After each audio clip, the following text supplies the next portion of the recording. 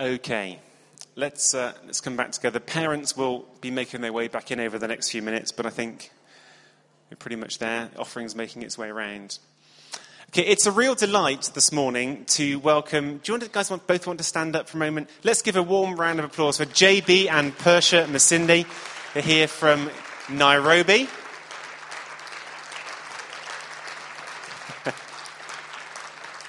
It's great to have them with us.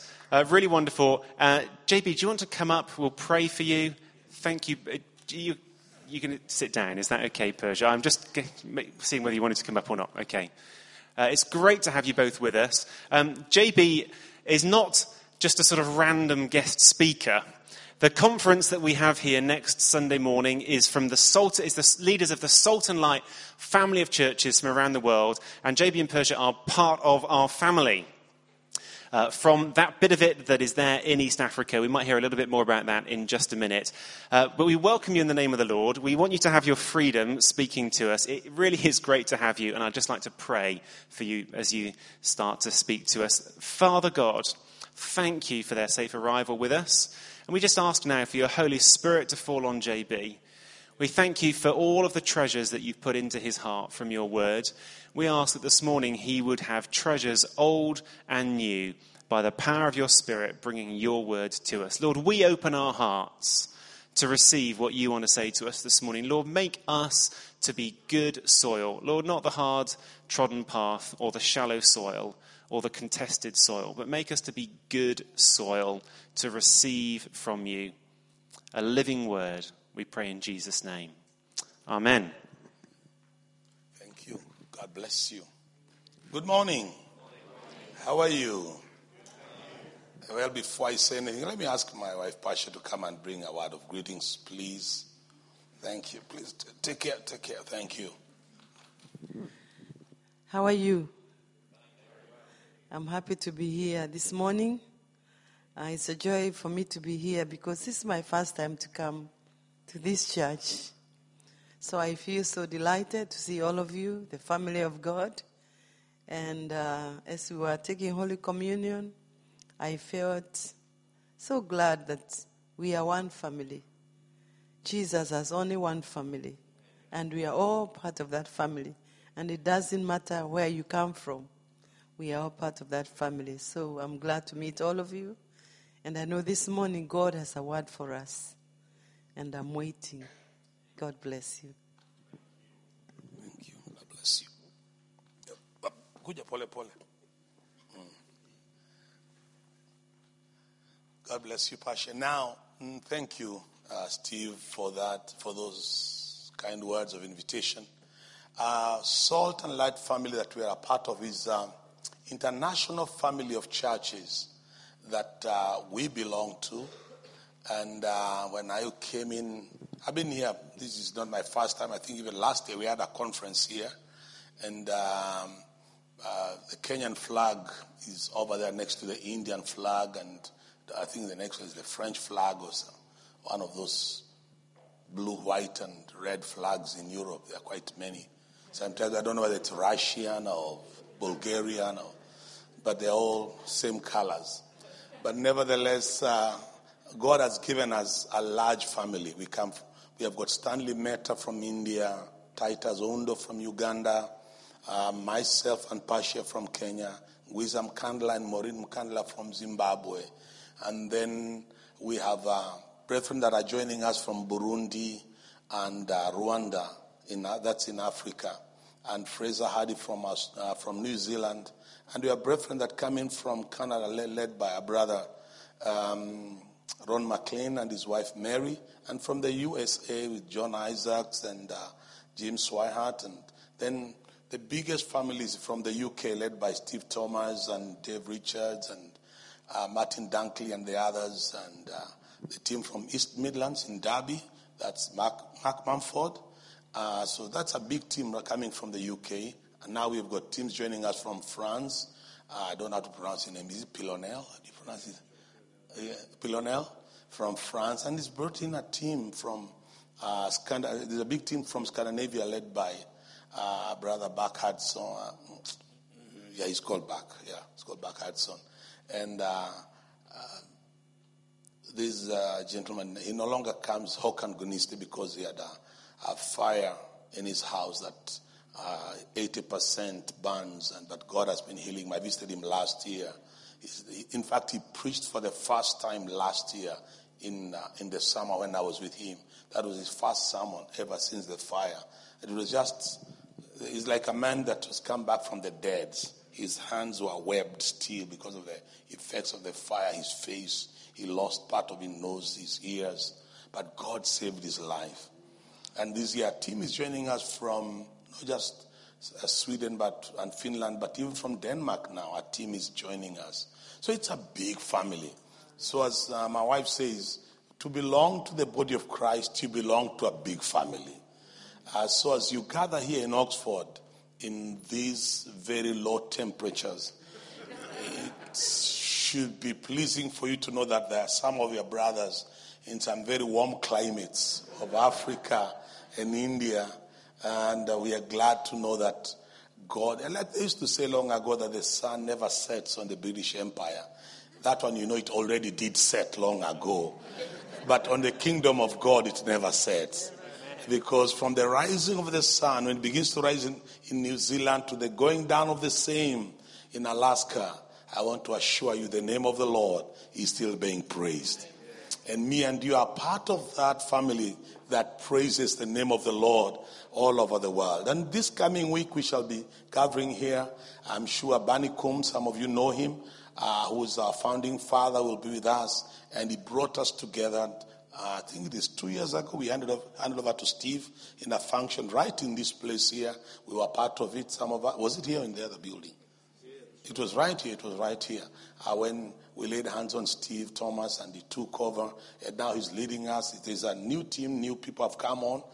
Some have stepped aside, like Nicholas Wafula is no longer on the team, but we thank God for him in Uganda. He's the one who's been leading the work in Uganda for many, many years. But he has handed that over to Titus Oundo, who is joining us. So we pray with us, and next Sunday they'll be part of the service here. That's why, I think I also saw it on the email, your parking, we shall take it over because we are part of you. And we want to thank God for OCC for hosting us. God bless you for being our hosts. Amen. Now, we come from Nairobi, Kenya. The beautiful thing about Nairobi, Kenya, we call it the land of Hakuna Matata. Many of you know the song, the movie, The Lion King. The song in the Hakuna Matata. They don't sing it very well like we do ourselves. We sing it better than them, but it means no problems and no trouble. But that was shattered about 4 years ago. After a post-election, we had some violence, and we thank God because many of you prayed for us, and God took care of us, especially me and my wife were in a place which was a hot spot. I had to send a word to Steve, to Dave Richards, to just cover us in prayer so we can come out safely, me and my wife. We had to come out safely by air. We couldn't drive. The roads were too dangerous. We left our car behind for about 3 months. We couldn't drive it back. But God was gracious. He protected our lives and those of our sons who are with us. God protected us and went back safely. Now, don't look at me like that, as though riots only happen in Africa. You had your own share. Last year, we are still praying for you. When I was watching it on television, I said, is that UK or Nairobi? Until I saw it is in UK. And I can tell you, it's not pleasant. It's a bad experience for any country to go. I wouldn't wish it on anybody because me and my wife were in that situation. For about 5 days, we could not come out of a particular place because there was no safe road out. But we thank God. People prayed. The airport's opened and we were able to make it to the airport and come back to Nairobi safely.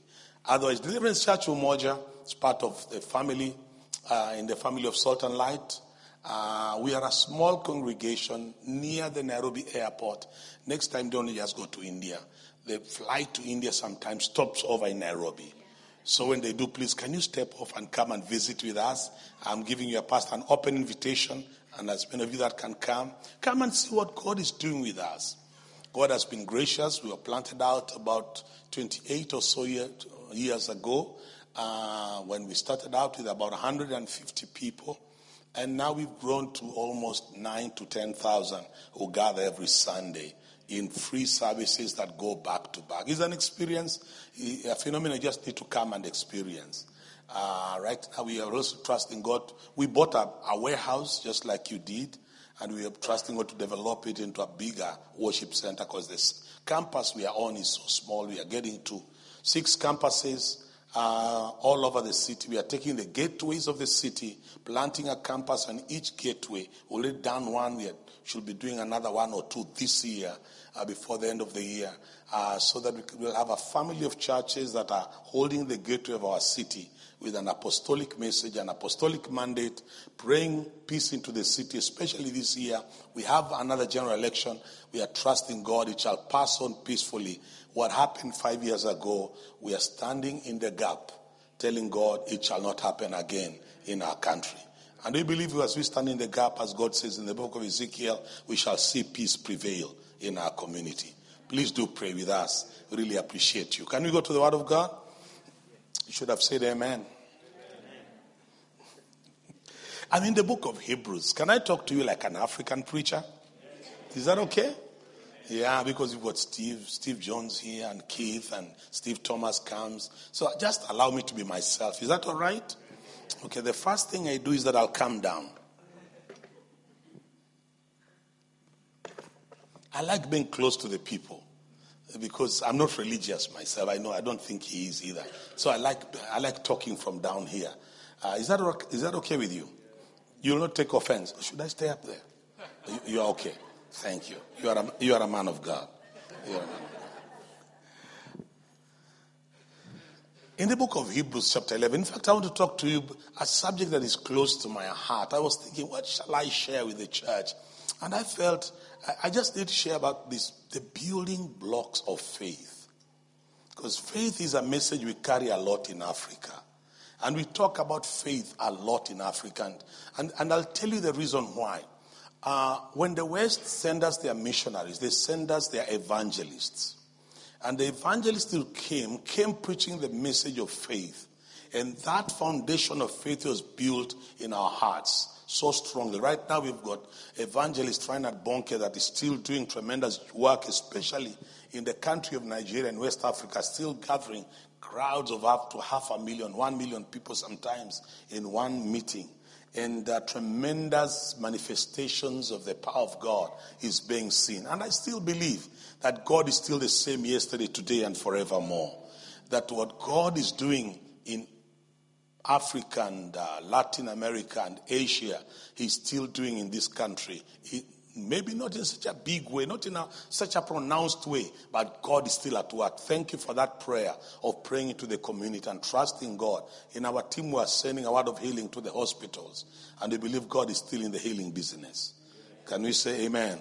And in the book of Hebrews, the great chapter where there is a whole gallery of men and women of faith being mentioned, there is verse 6 which says, "But without faith it is impossible to please Him.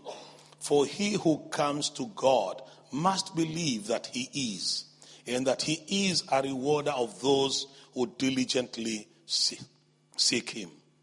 I like that word because it gives us the importance, one of the reasons why faith is very, very important. And especially as we are called a community of faith, a people following Jesus Christ, trying to have a passion for God and show His love in the community and manifest His power in the community and manifest what God has done in our lives in the community. It is impossible to do that without faith. Let me tell you how I normally look at this. I normally tell people, if you come to the counters of heaven and you are trusting God for anything, what the writer is saying, without faith, you will not walk out with it. Because the currency that's acceptable in the counters of heaven, I'm afraid it's not the British pound. It's not the euro with all the trouble that it has. But the currency acceptable in the counters of heaven is a simple currency called faith. Let's say together, faith. I'm glad it is faith because I'll tell you why. Where I come from, whenever I want to come to the UK, I must go to a foreign exchange bureau, change my shillings into pounds. Because as soon as I land at Heathrow Airport, I may want to make a telephone call. I may want to buy a newspaper. I may have 10,000, 20,000 Kenya shillings, but W.H. Smith will not accept it unless it is changed into the pound. In the same way, when you come to the counters of heaven, you might be having a check, you may be having your Visa card, anything, but it's not acceptable. But a simple currency acceptable in the counters of heaven is simply called faith. And there's a good reason for it. And the reason is this: not all the British people have pounds anyway. Especially this time when you're having austerity and cuts and cuts and cuts. The pound is becoming rarer and rarer and rarer. But you know what the Bible says, Pastor Steve? The Bible says, for all of us, God has given us a measure of faith. As much as you may not have pounds, you may not have Kenya shillings, you may not have the dollar, you may not have the euro, but by his grace, in the book of Romans, chapter 12, Paul says, all of us, God has given us a measure of faith. You may be wondering, what are you talking about? Look at us. I'm not a very small person physically, but the chairs we are sitting on, someone just told us that you can sit on that chair, as light as it is, and it will hold your frame. Do you know something? We do. I even see my brother who's lying right there. See, all that we are doing by faith. We ride in cars by faith.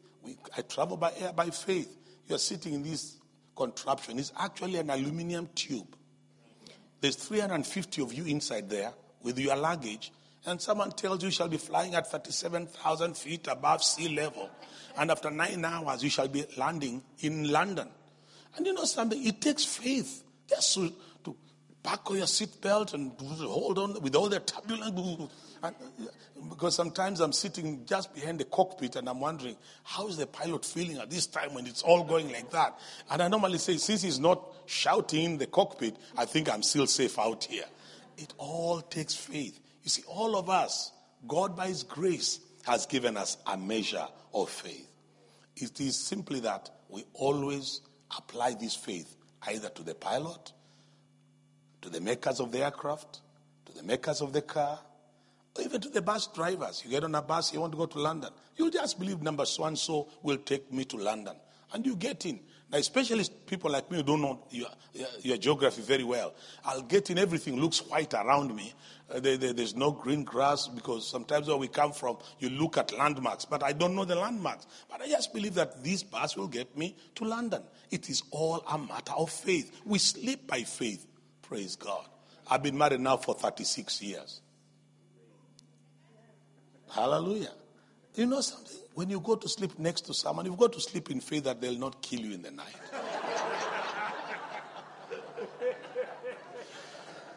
Thank God. She's kept me alive up to now.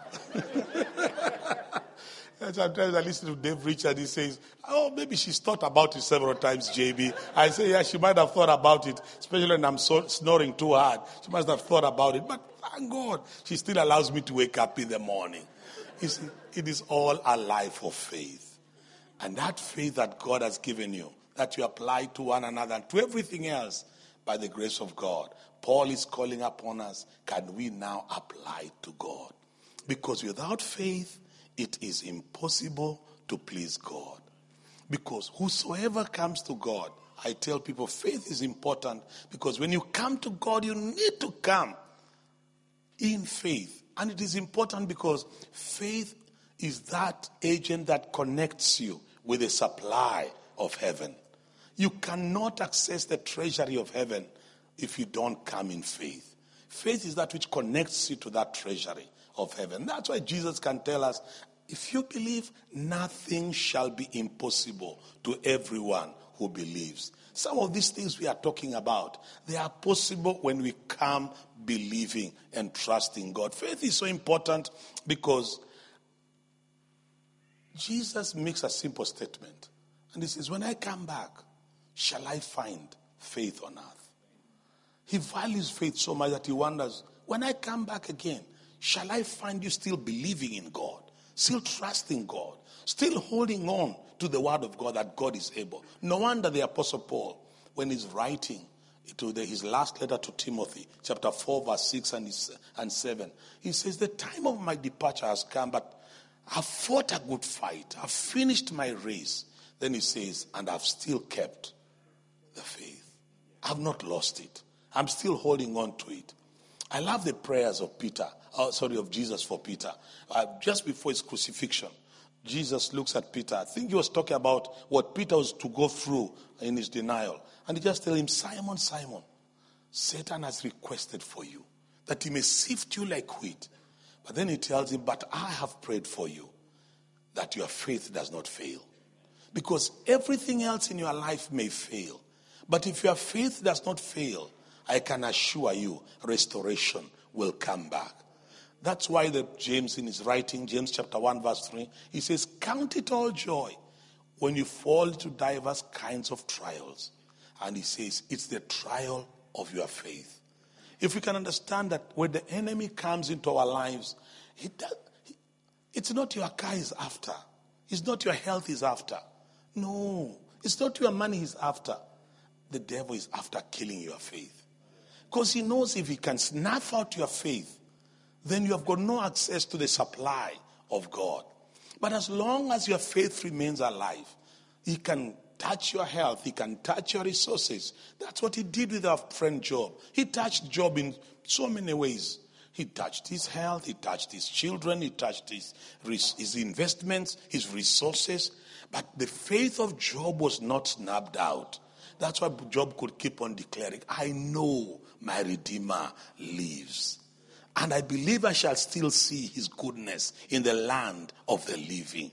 As long as that faith was still alive, the Bible says, even though a tree may be cut, that is in Job chapter 14 verse 7, and it just remains like a stump in the ground, it says, yet at the scent of water, it shall sprout again. As long as your faith is still alive, at the scent of the word of God, it shall rise again, and you can again access to that. No wonder by the end of Job's life, God had blessed him with the things that he had, in fact, double what he had, because Job held on to his faith. Faith is that important. The writer tells us here, without faith, it is impossible to please God. Why? Because he who comes to God must believe that he is, and that he is a rewarder of those who diligently seek him. Just two things I want to say out of that very quickly. Number one, you must come believing that God is. Whenever I read that text, Steve, I always feel there's a word missing. Must come believing that God is. And I ask myself, is what? So I have to fill in the blank. And I got the answer because God has so many names. We know him as Jehovah Jireh, Jehovah Nissi, Jehovah Rapha, Jehovah Shalom, Jehovah Tzidkenu. I mean, there are so many that sometimes I find I cannot mention all of them. Some given to him by men whom he dealt with, and some given to us by his self-revelation when he says, I'm Elohim, I'm El Shaddai, I'm Adonai. He reveals himself to us, and every time you find he's giving a different name here and there. And I realize that applies to this verse in a very interesting way. Because whenever we come to God, all of us, we don't come with the same need. We come with different needs. Like this morning, it was beautiful to see those parents of Joel bringing a son to the Lord for dedication. And others here, you came and you have a physical need. You need God to touch you physically. Someone comes here, you are trusting God as you are praying, either for employment, for a job, for your situation, either in your home, in your family. So all of us, as we gather together, we have come with different needs. No wonder when Moses asked God this question, you are sending me to these people. You know, Moses was an intellectual, a learned man. And he's telling God, before you send me, can you tell me who you are? Whom shall I tell them has sent me? Give me a name. Give me a name. And God just tells him, go and tell them, I am who I am. Or I'll be what I will be. I love that. Whatever God shall be, whatever you want him to be, the time you want him to be. You're looking for a healer? Welcome to our God. He's a healer. You are looking for a God who will give you peace? Welcome to our God. He's the God who gives peace. You are looking for a provider. Welcome to our God. Our God shall supply all your needs according to his riches in glory in Christ Jesus. You come to God and say, Lord, I'm lonely. Welcome to our God. He's a God who gives companionship. He's a God who shall be closer to you than a brother.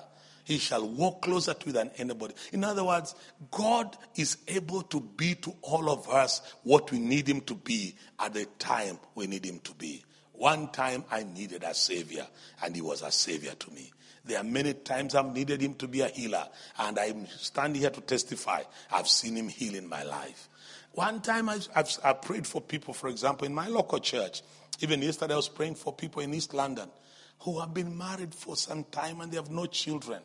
And I remember one time in our local church, I called people forward and we laid hands on them. And suddenly God just put a prompting in my spirit and says, go and ask each one of them simple question. If God gave you a child, what will you call that child? These were about 15 couples. And I just moved from one couple to another.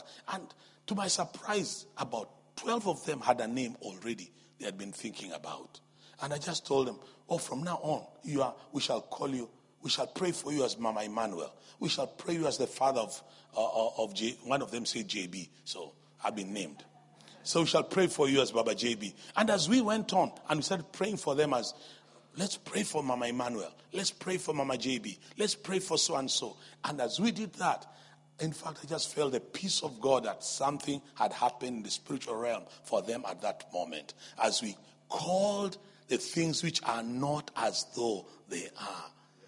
Do you know, I stand here to testify.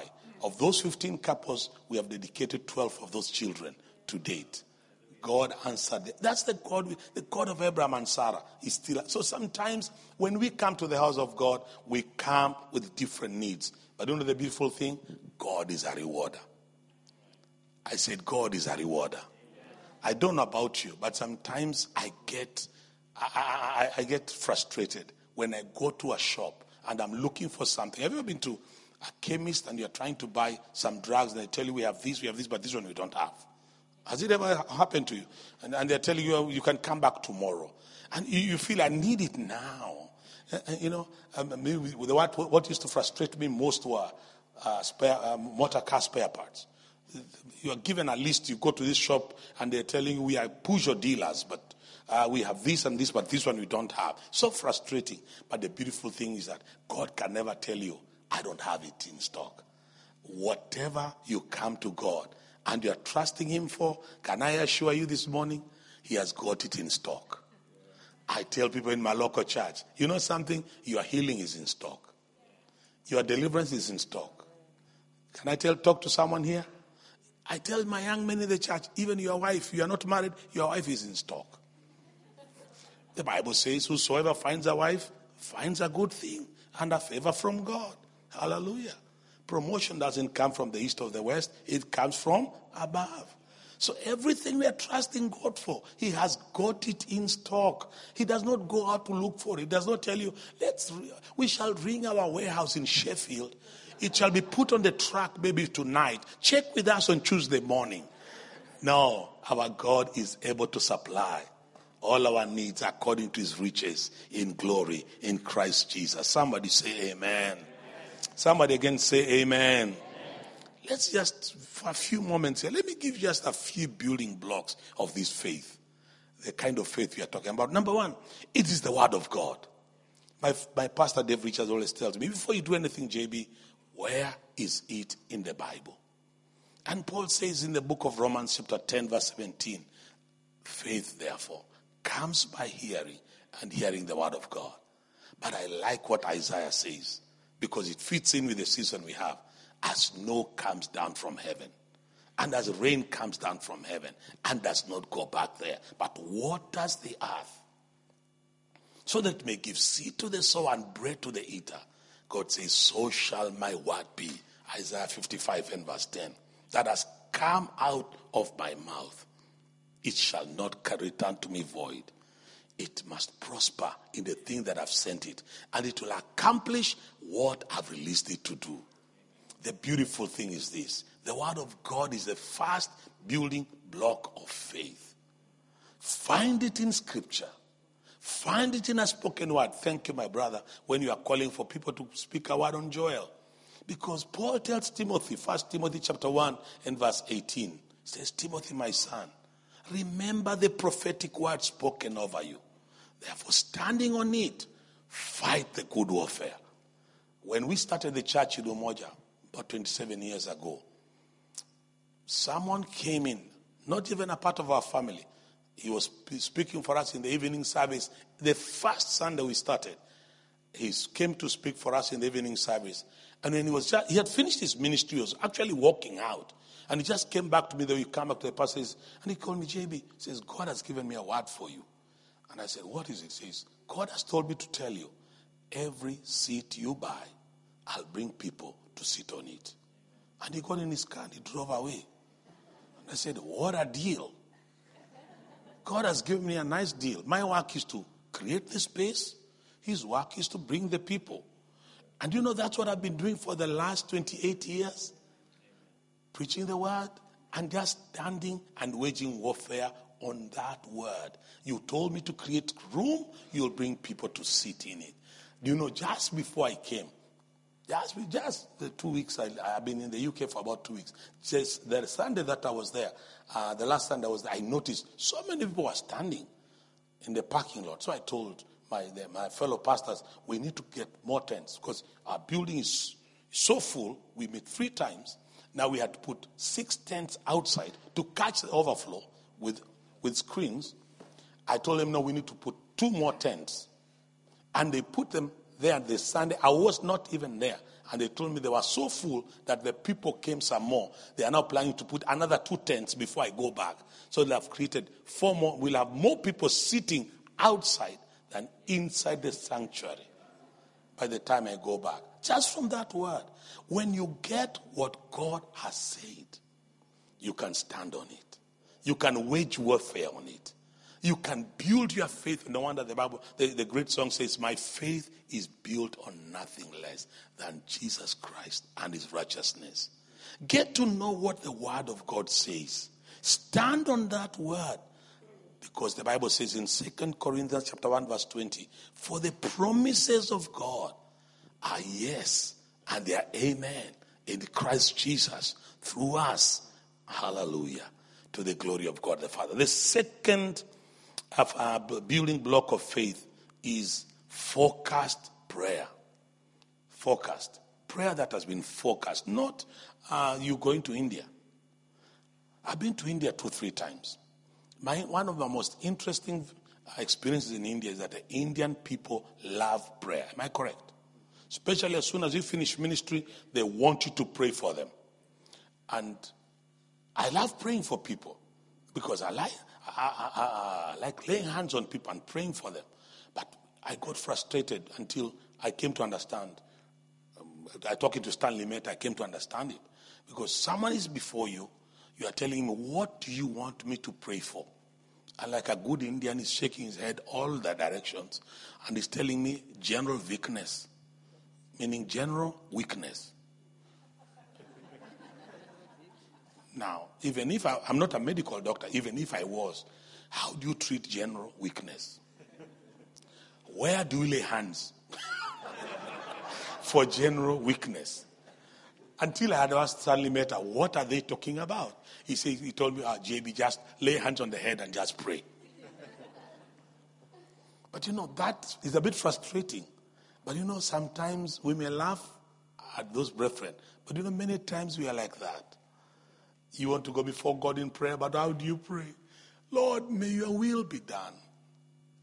In what area? And then there are those of us who are Pentecostals like me.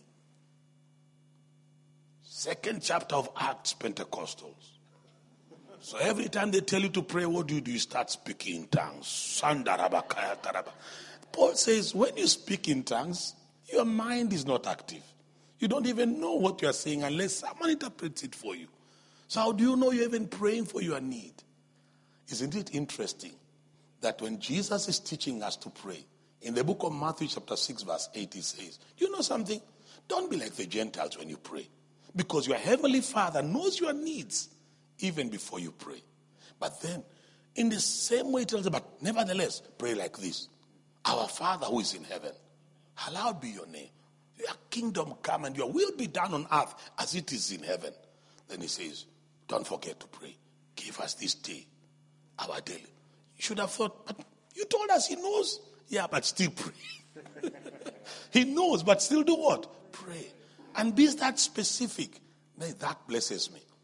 The most interesting example I have is that of a man called Bartimaeus. I don't know how to pronounce it here. In Africa, we call Bartimaeus. It was a blind man sitting by the gate of a city where Jesus was coming out of. And this crowd is passing and he's wondering, he's asking, oh my God, he was a blind beggar. What's going on? They tell him, Jesus of Nazareth just passing by. And he started shouting his head off, Jesus, son of David, have mercy on me. And the Bible says, Jesus stopped. Says, bring him over. And he's being brought there. And the guy must have been as blind as a bat. And Jesus saw it. But he still has the audacity of asking him, what do you want me to do for you? You would have thought Jesus should have known automatically until I came to realize, do you know to some people being blind is a commercial enterprise? They don't want to be healed. So Jesus wants to make sure, do you actually want to see or you want a loaf of bread? Or you want a new set of clothes? So we need to focus. Yeah, he knows, he understands. But tell him, I want to see. So when Bartimaeus came out so clearly, I want to see. Jesus told him, your faith has made you whole. Go your way. And his eyes popped open. Let us learn to pray prayers that are focused. And you know something interesting? Focused prayers are not long.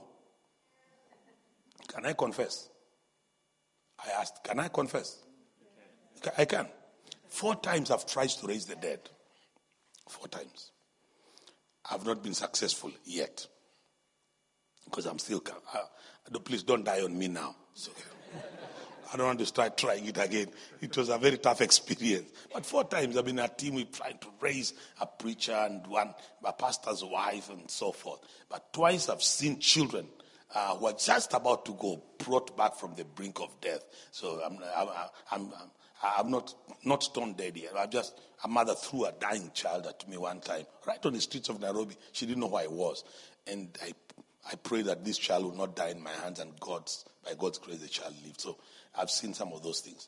But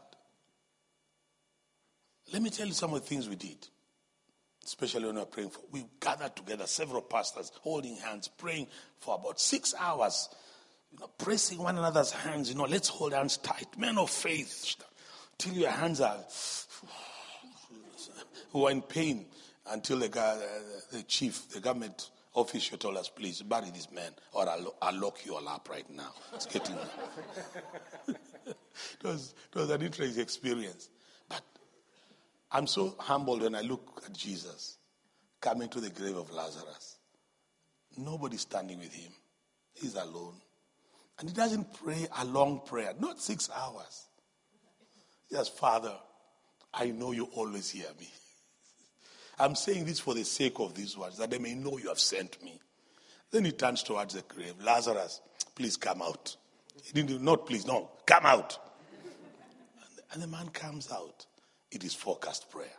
It doesn't have to be long, but it has to be in faith. Can I give you 1 or 2 more? Next one is hope. Hebrews chapter 11, where we've just read, verse 1 says, and now faith is the substance of things hoped for. Always, as a person of faith, don't allow your hope to die.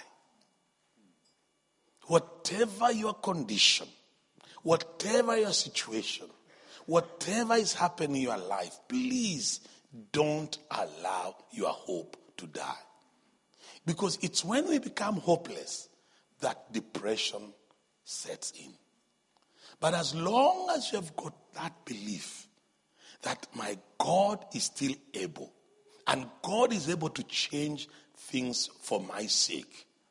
And that's why I teach people in my church, yes, you may not be healed, but don't just say, God has not healed me. Just say, God has not healed me yet. Please don't put the word yet. It means you still have got hope in you.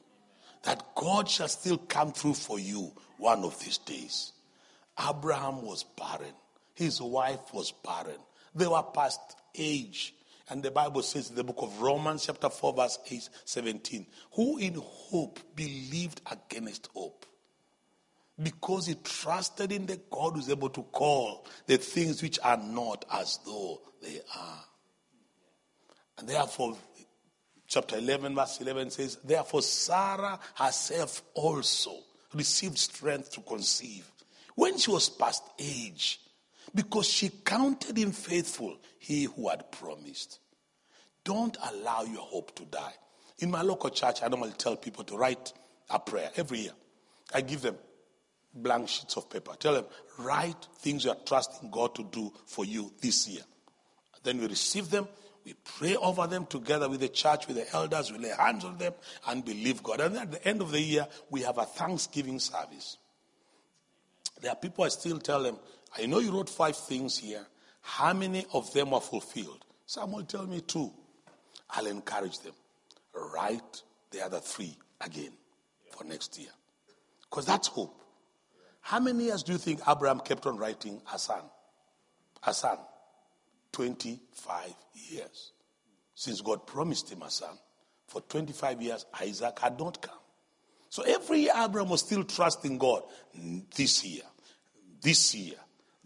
my son will come. And for 24 years, that boy did not come. So when Abraham was 99 years of age, that's when God comes and tells him, by this time next year, your son will be with you.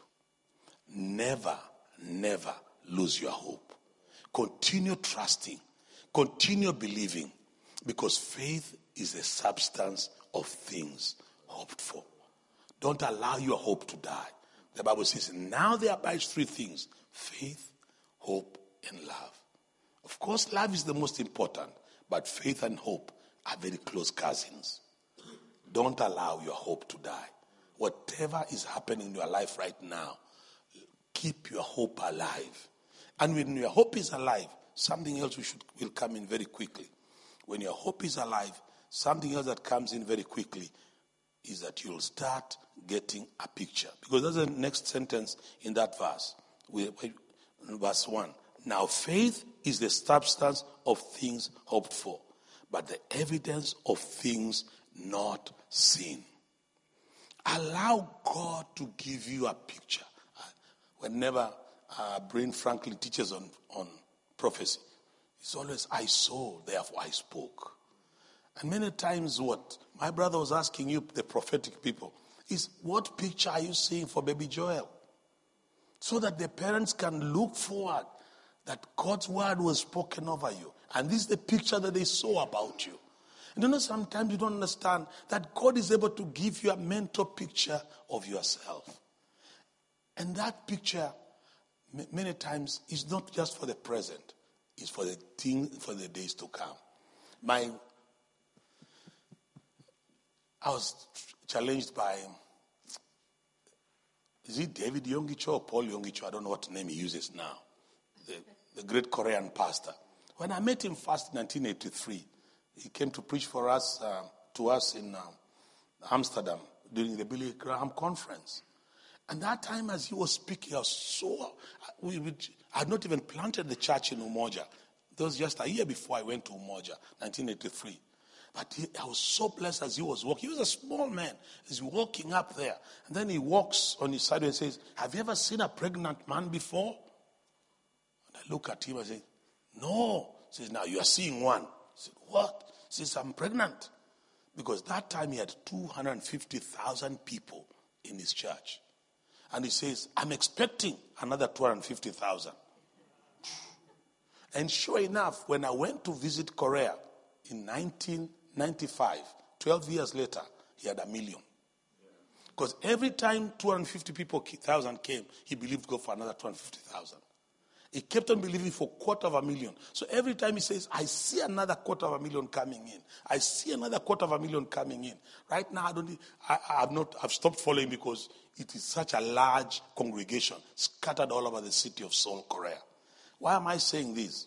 It is important when God is dealing with us, even if he's dealing with people like Abraham. He just gives him a picture of a city whose founder and builder is God. And that leads the life of Abraham. What changed Enoch's life? Enoch was changed from that gallery of the founding fathers of humanity. He lived the shortest, but that man lived the most fulfilling life because he had a vision. The writer of Jude tells us he had seen a picture of the glorified Christ and his church.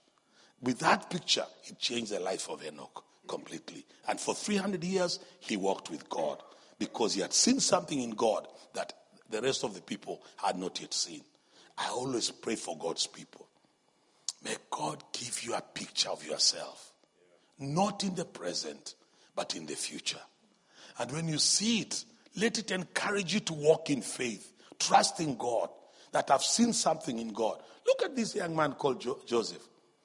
His father did not have a picture of him, of where he was going. His brothers didn't have a picture of where he was going. But God gave him a dream. And with that dream, he saw his brothers bowing before him.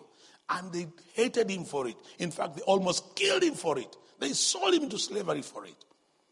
And you can see, as he went into Potiphar's house, what do you think sustained him? Is the picture he had seen.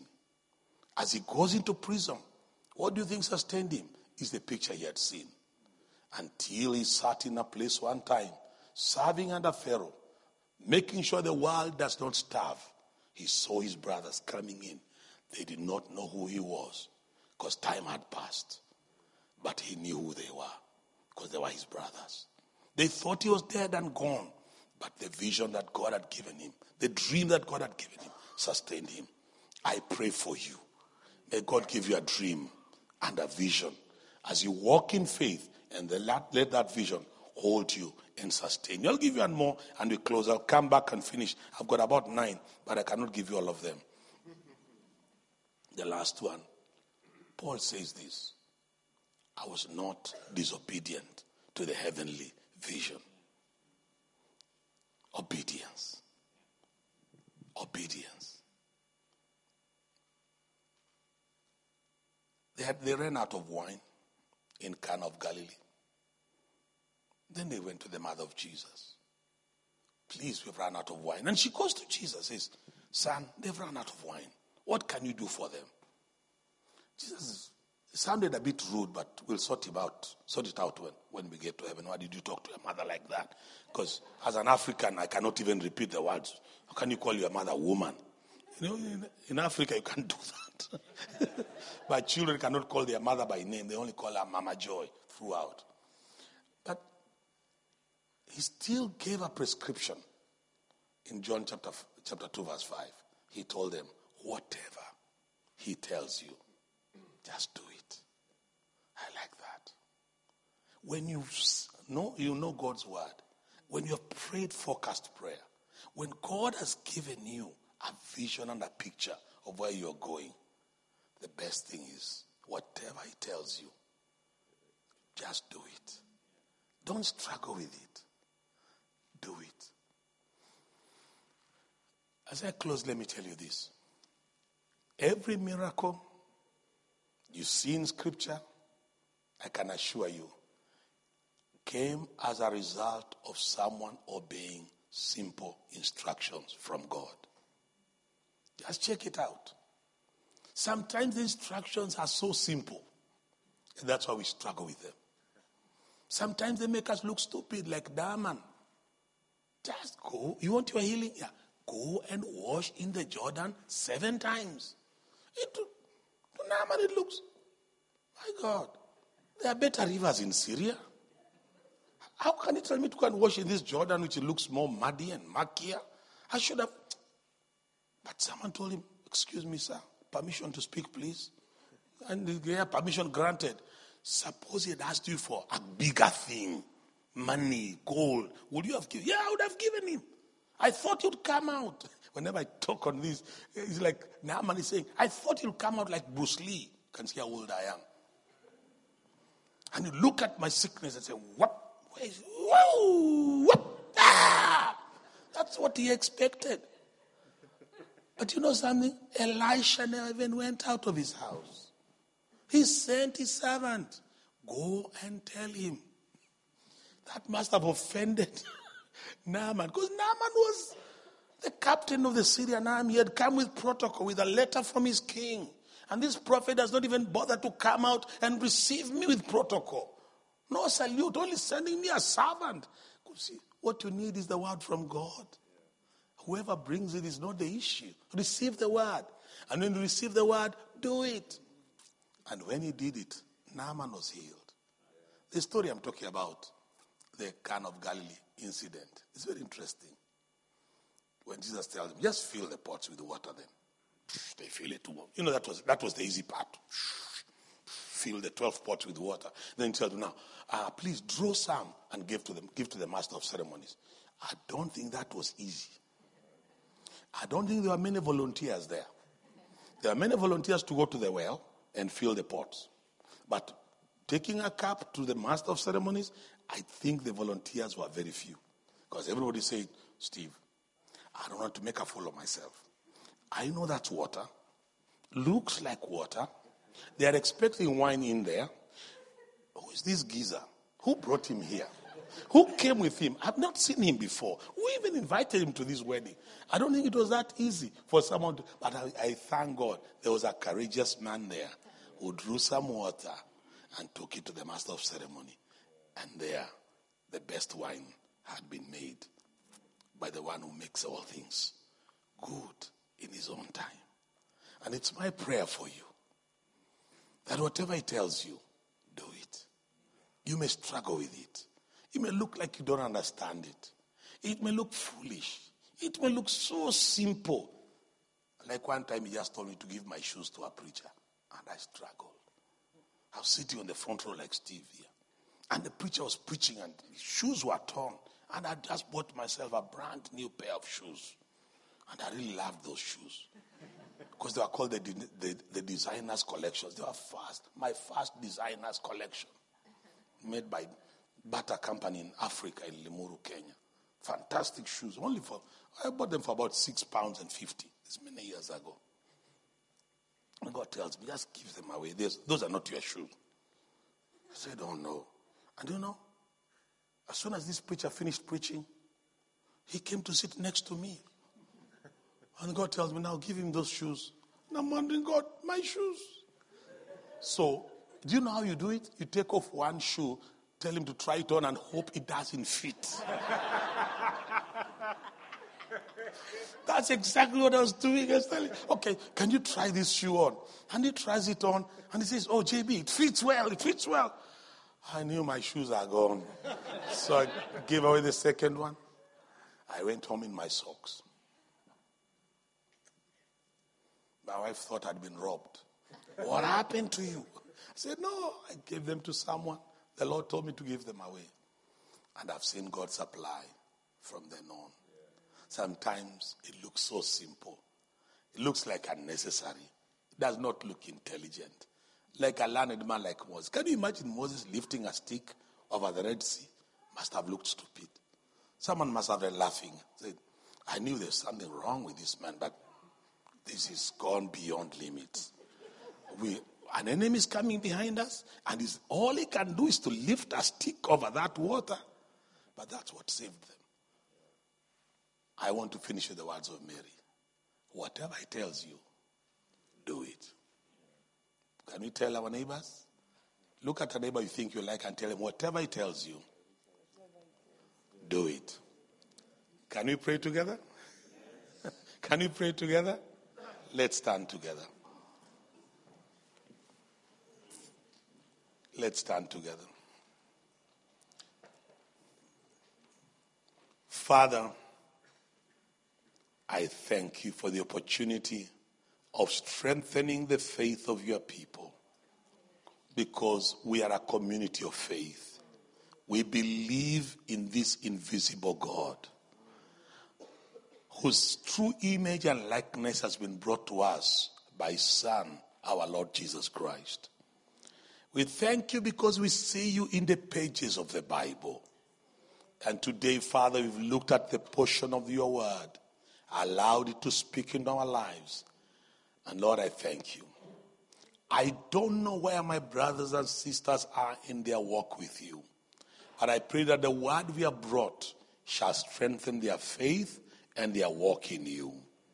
Lift their chin up, lift their eyes up to look to you and trust you. God who's able to meet every need, with whom all things are possible. Lord, I pray you shall make possible what they are trusting you for. Whether it is in physical health, whether it is in whatever social life, whatever area of their lives, Father, we believe you. I bless Pastor Steve. I bless this church. I bless the elders. I bless those working with Steve. I bless everybody here today in Jesus' mighty name. And everybody said, amen. And again we said, amen. Let's give the Lord a hand clap. I know it's cold. Let's give the Lord a hand clap offering in this house. God bless you.